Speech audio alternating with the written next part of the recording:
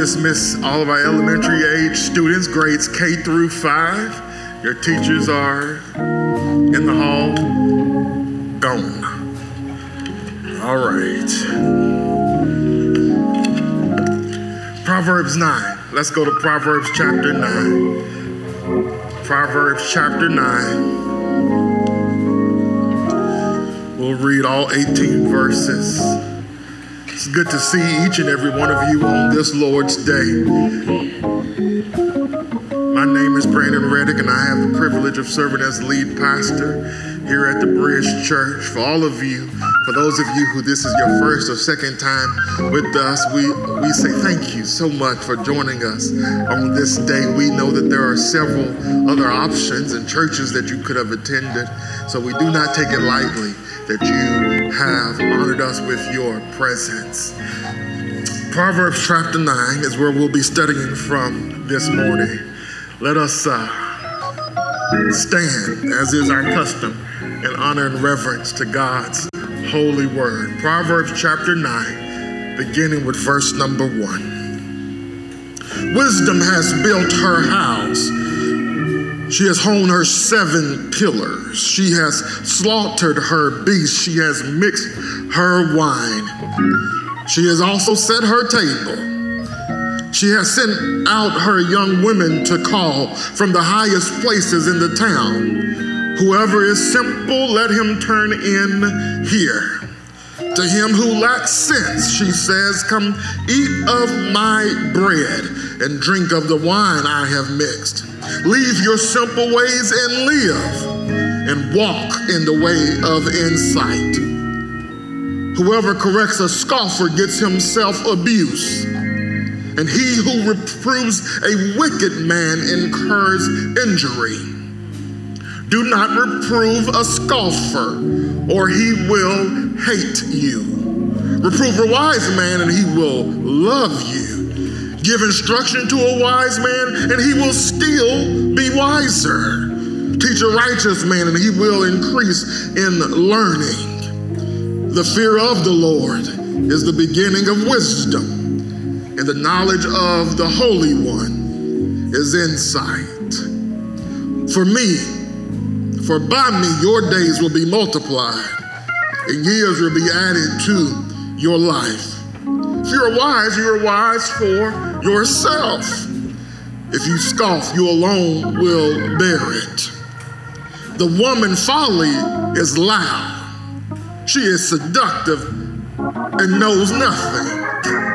She sits at the door of her house. She takes a seat on the highest places of the town, calling to those who pass by, who are going straight on their way. Whoever is simple, let him turn in here. And to him who lacks sense, she says, stolen water is sweet, and the bread eaten in secret is pleasant. But he does not know that the dead are there, and that her guests are in the depths of Sheol. The word of the Lord. Thanks be to God. You may be seated.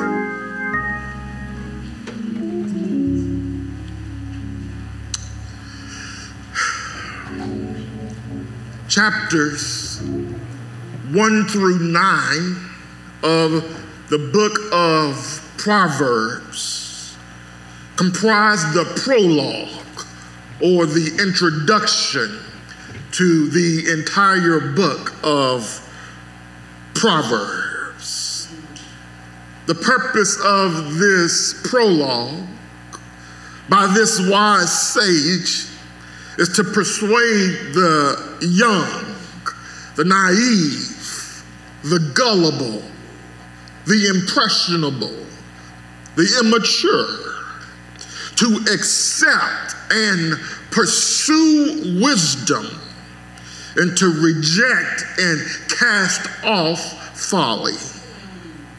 His teaching strategy thus far has been to exalt the benefits of wisdom and to warn the young that the way of folly is fatal. We now, beloved, come to the climax of this father's appeal. The time has now come for a decision. It is the day of commitment. This father in this prologue is saying to this son, we've reached a fork in the road. This morning in chapter 9 of Proverbs, we will see two invitations are going out. And for the youth and for us, beloved, the question is, which way will we go? Whose invitation will we accept? Let's look at these invitations. First of all, what I want us to see, I've got 2 points this morning. The first one is in this text, in the first section and in the bottom section, we see two competing banquets. Two competing banquets. Let's look at the preparation made by each of these hostesses. Look at Lady Wisdom. Verse 1 says, to prepare for this banquet, she has built a house with 7 pillars. These 7 pillars indicate that it is a large and spacious house. And it has enough room to accommodate everyone who will accept her invitation. She's built a house that has 7 pillars. Some say that house is actually the whole world that was built in 7 days. Verse 2 says, to prepare for this banquet, she has slaughtered animals. And she has mixed wine because pure wine was considered unfit to drink. So she perhaps put spices in there. Wine oftentimes in the scripture symbolizes joy. So she wants us to know that this is a festive occasion. This is a celebration. The food and the drink, they symbolize the teachings of this father, Solomon. The teachings of this wise. She's built the house, she's prepared the food, and now she says she's set the table. She is ready for her guests to come in and dine in her home. The fact that she has a table signifies that Lady Wisdom is wealthy. Tables were common in wealthy homes, but not in ordinary homes. We see the building of a house, the slaughtering of animals. What's interesting is that those tasks are typically performed by men in Scripture. However, here we see Lady Wisdom performing these tasks, which signifies that Lady Wisdom is diligent, industrious, hardworking. And finally, Lady Wisdom, to prepare for this occasion, she sends out her own women, her own servants, to teach us that wisdom comes through intermediaries. Wisdom comes, beloved, through preachers, teachers, instructors, elders, pastors, and parents. So then, wisdom has prepared for this time and day of commitment. But what about Lady Folly? Let's go to the bottom section in verses 13 through 15. We are introduced to Lady Folly here by us learning that Lady Folly is brash, meaning that she is riotous because she's a loudmouth. And then we learn in verse 13 that she's also seductive. That Hebrew term there for seductive is actually better translated thoughtless. We see her thoughtlessness actually in her lack of preparation. Notice that in this section, nothing is said of her building a house. Nothing is said about her preparing the feast. Nothing is said about her setting a table. Why? Because folly is marked by a lack of discipline. Folly is lazy. She doesn't plan or prepare. She has no servants because she doesn't need them, because folly comes naturally to man. That's the preparation in these two competing banquets. From the preparation, we see two invitations. Let's look together at the invitations from Lady Wisdom and Lady Folly. Lady Wisdom invites all, whoever is simple. And she invites them to eat of her bread and drink of her mixed wine. Lady Wisdom is saying to them and to us, like food and wine nourish us physically, the teachings of the wise nourish us spiritually. So now, in this invitation, there's a call to repent. She says, leave your simple ways, leave simplicity, leave foolishness, leave folly. Forsake foolishness and commit to wisdom. Become a philosopher, a student of wisdom, a lover of wisdom. Commit your ways to following the way of wisdom and walk in the way of insight.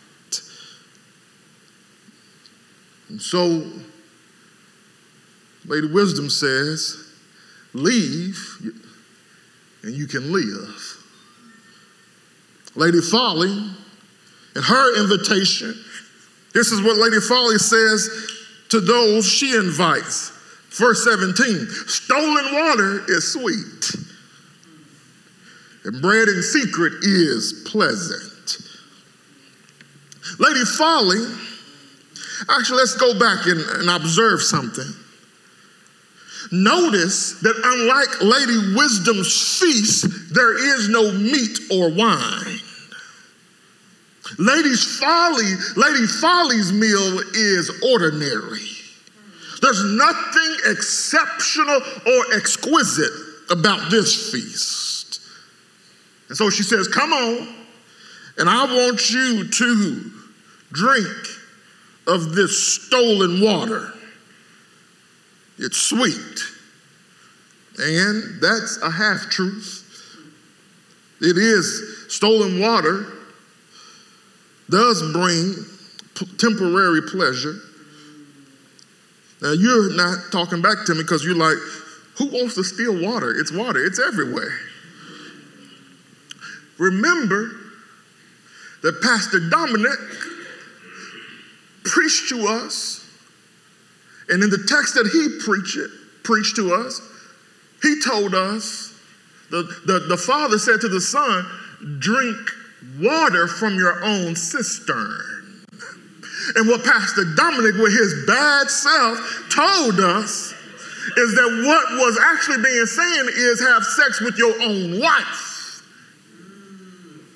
So the water refers to sexual pleasure. So when she says stolen water is sweet, she is saying sex from another man's wife does bring pleasure. Then bread eaten in secret. What is all that about?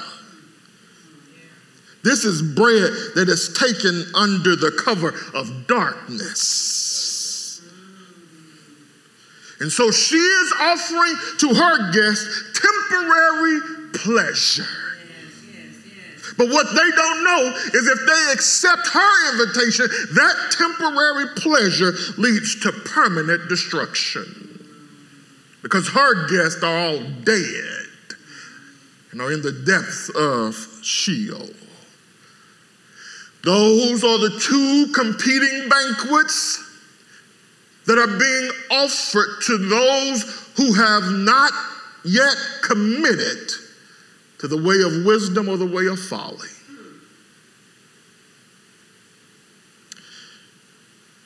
That's the top and the bottom, and I wish I could stop the sermon there because I had no clue what verses 7 through 12 were about. But yet, I'm told to preach the whole counsel of God. And y'all pay me to figure out the hard stuff. And that's why I hired Dominic. In the middle, we see two contrasting responses to instruction.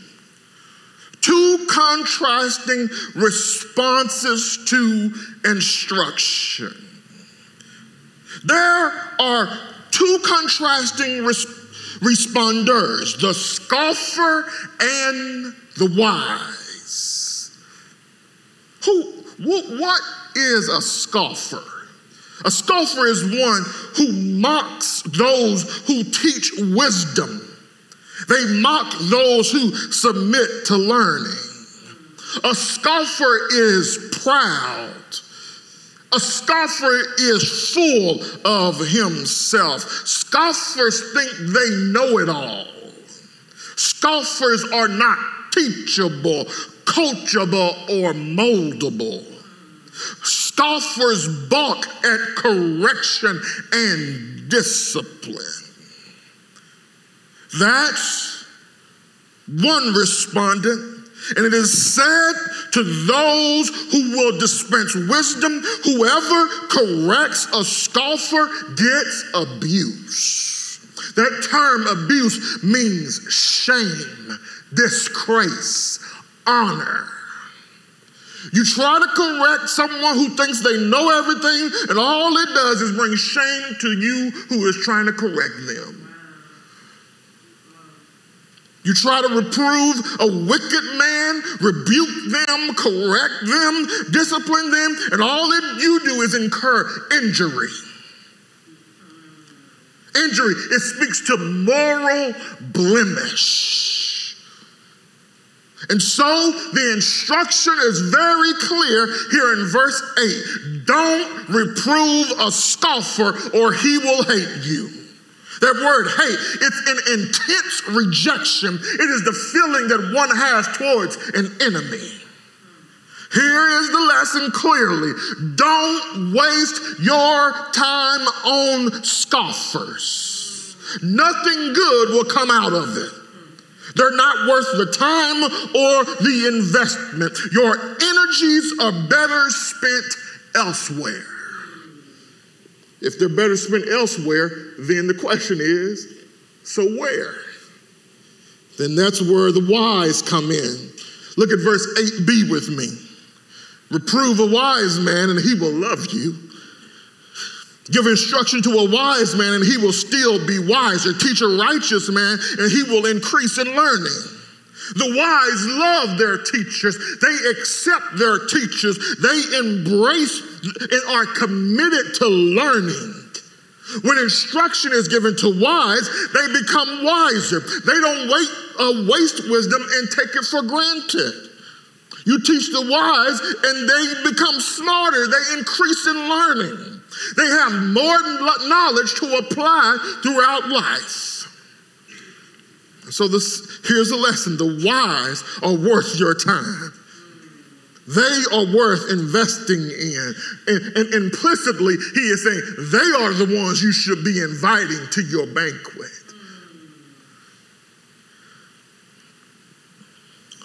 Here's a question for you.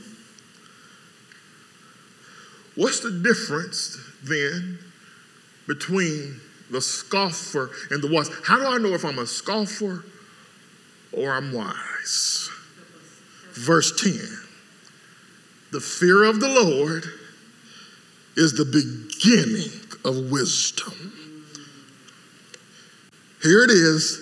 This is the defining line between the wise and the scoffer. The uncommitted will become one or the other. The uncommitted will either become wise or they will become a scoffer. How do I know which one? I am the fear of the Lord.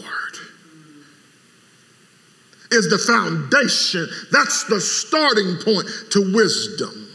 Believing in God and making a faith commitment to God is the starting point for the wise. You cannot pass go until you commit to the Lord.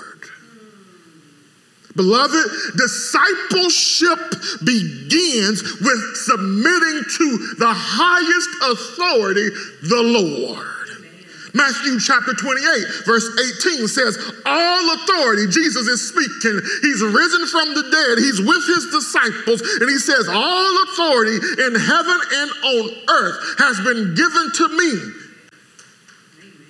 Jesus declares, I am large and in charge. I am king over kings, Lord over all lords. And he says that since I have the highest authority, this is the beginning point to wisdom, the beginning point, the foundational principle to building the house of wisdom is submission to the Lord Jesus Christ.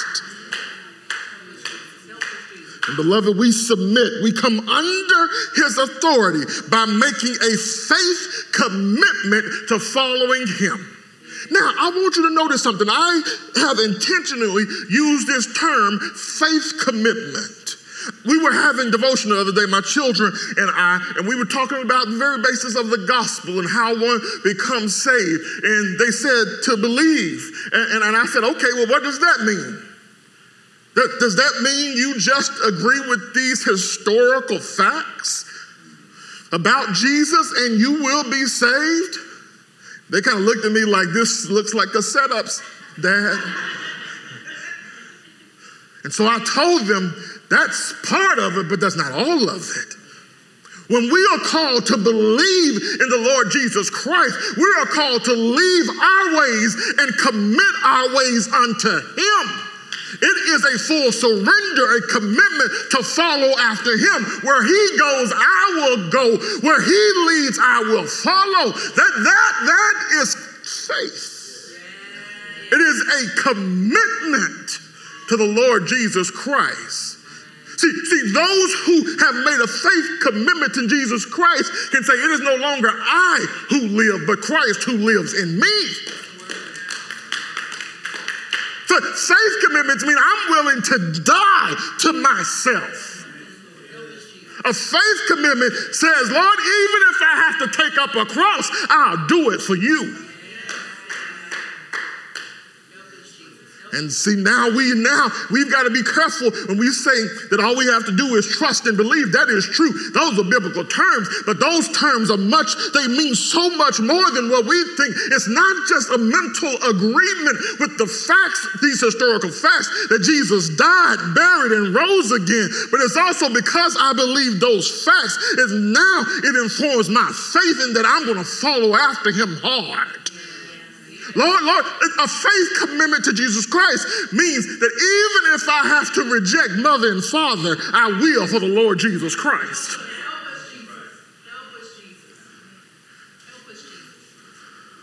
A faith commitment is like this. Come here, brother Job. Job went through it all, and his woman told him, you better curse God and die. Job said, no, I won't. The Lord giveth and the Lord taketh away, but blessed be the name of the Lord. Even through suffering, trials, and heartaches, I will keep my eyes on the Lord. I'm committed to him, knowing that he is sovereign over all. Thank you, Holy Spirit. Thank you that you are sovereign and in control, and through the ups and the downs, Lord, I'm committed to you. I may not always understand it, and Lord, sometimes I'm going to be outright pissed off at you, but Lord, I'm going to keep following you. I'm going to wait until my change comes. I'm trying, man. We need more committed folks.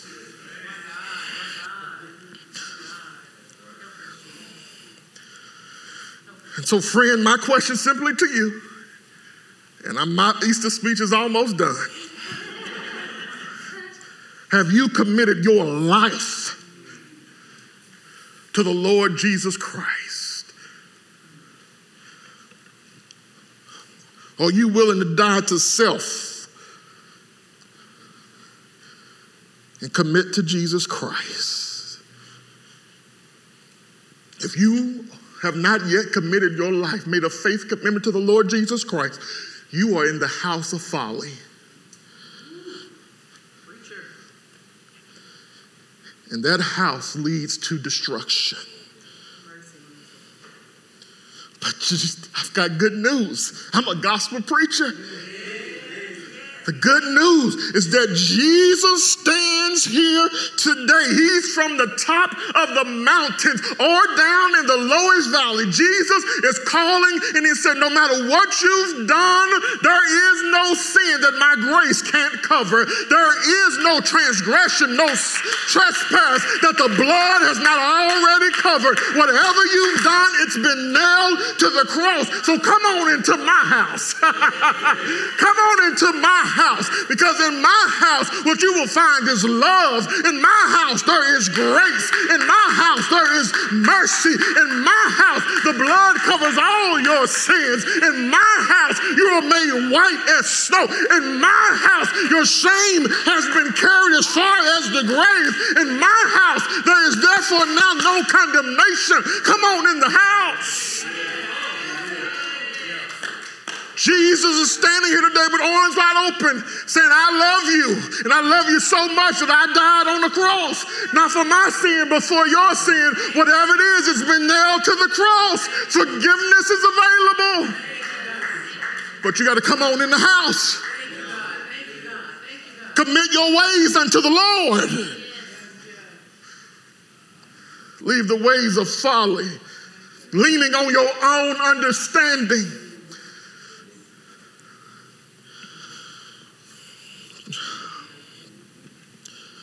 The fear of the Lord is the beginning of wisdom. The fear of the Lord is help me preach. The fear of the Lord is y'all said it, not me. The fear of the Lord is not the end of wisdom. It's the beginning of wisdom. Beloved, this today is not just a day of commitment for the uncommitted who have not chosen the way of wisdom or folly, but today is also a day of commitment for the under-committed. See, some of us, we began on this path of wisdom. We fear the Lord. We've made a faith commitment to Jesus Christ, but we've stopped there. And Jesus expects us to grow in the knowledge and wisdom of the Lord. Look at this. Let me show you that this is not just an Old Testament principle, but it's also in the New Testament. 2 Peter chapter 3. Verse 18, Peter says, but grow in the grace and knowledge of our Lord Jesus Christ. And he was telling his audience, I want you to grow in the knowledge of the Lord Jesus Christ so that you are not led away by error of lawless men. Look at Colossians chapter 1 with me. Verses 9 through 10, Paul says, this is my prayer for you. He says, and so from the day we heard, we have not ceased to pray for you, asking that you may be filled with the knowledge of his will and all spiritual wisdom and understanding, so as to walk in a manner worthy of the Lord, fully pleasing to him, bearing fruit in every good work, increasing in the knowledge of God. Later on in Colossians chapter 1, verse 28, Paul says, not only do I pray for this, but let me tell you about my proclamation as well. Paul says, him we proclaim. This is my verse, y'all. I like this one as a preacher. Him, that's Jesus Christ, we proclaim, warning everyone and teaching everyone with all wisdom, that we may present everyone mature in Christ. Beloved, Christ is to be proclaimed from the mountaintops so that we will grow into spiritual maturity. We are not to remain infants or babes in Christ. We're not to stay on milk.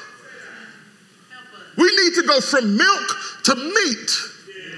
Those who grow in Christ will be able to say, I've put away childish thinking, childish reasoning, childish ways. I've become a full-grown adult in the Lord. So, beloved, my question for you this morning, are you growing in the knowledge and wisdom of the Lord? How do I know, Reverend? Is your walk more consistent with the way of Jesus or the way of the world? When it comes to making decisions in life, when it comes to forming your worldview, your beliefs about and your values, is it more consistent with the way of Jesus or the way of the world? Or your talking points sounding more like Jesus or more like the world?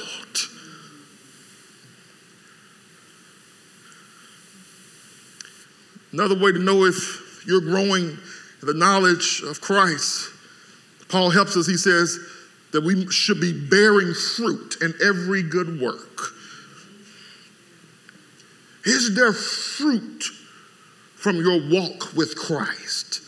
Matter of fact, let's back up. He says in every good work, do you do good works? Are you doing good deeds that bring glory to God?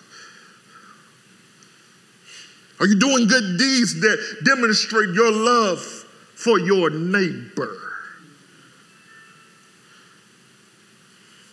Beloved, if we're growing in the knowledge and wisdom of the Lord, then our life goal, our life's aim will be to do what is pleasing to the Lord for the rest of our days.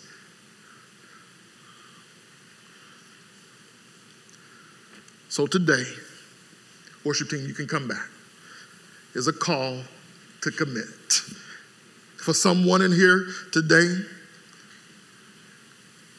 you need to commit to Jesus Christ as your Lord and Savior. You are uncommitted, and today Jesus is calling. And he's saying, I built a house, come home. Today, commit to Jesus Christ as Lord and Savior. Realize that you are a sinner and you are on the path that leads to death and destruction. But God's gift to you this morning is Jesus Christ, his Son, who laid down his life for your sins. And we know that God accepted his perfect work, his sacrificial work, because bright early Sunday morning, he got his son up from the grave. And now his son can declare, all authority has been given to me in heaven and on earth. But for the rest of us who have made that initial faith commitment, today you need to commit, recommit to growing in the knowledge and wisdom of the Lord. You may be here and you're realizing, you know what? My walk with Christ has become stagnant. It's plateaued.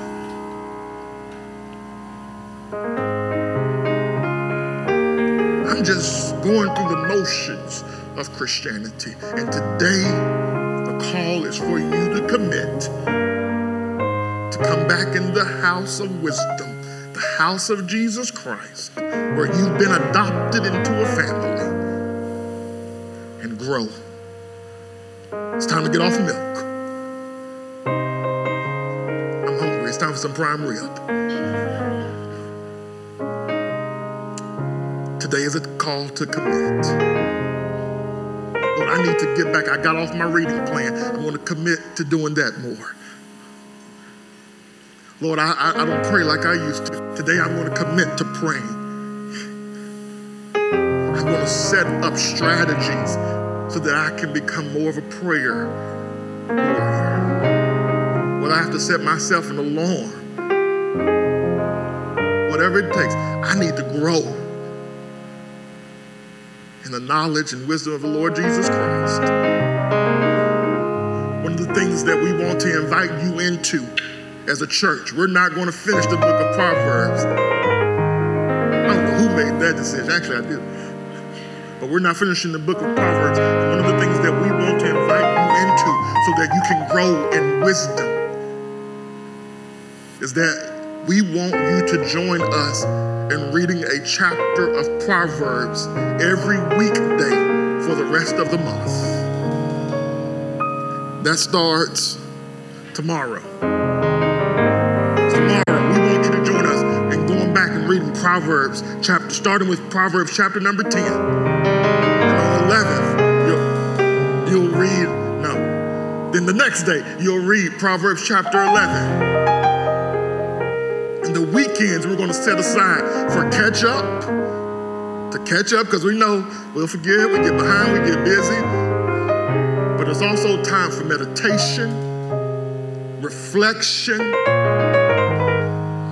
and commitment. Then the next week we're going to get back on that path, because we need to commit ourselves to wisdom. So for the rest of the month, we want to focus on the book of Proverbs. You can keep doing your reading plan, but we want you to also add in Proverbs. Because today is a call to commit to growing. I'm not going to stay the same after today. God's been too good. God has done too much. I will not take our relationship for granted anymore. Today I'm committing to the knowledge of the Holy One, because that is insight. Our worship team now is going to sing the gospel to us. They're going to sing to us about how great a love, and actually that there is no greater love than what Jesus has done for us in laying down his life so that we could be a part of his family and come into his home. Stay there. Listen.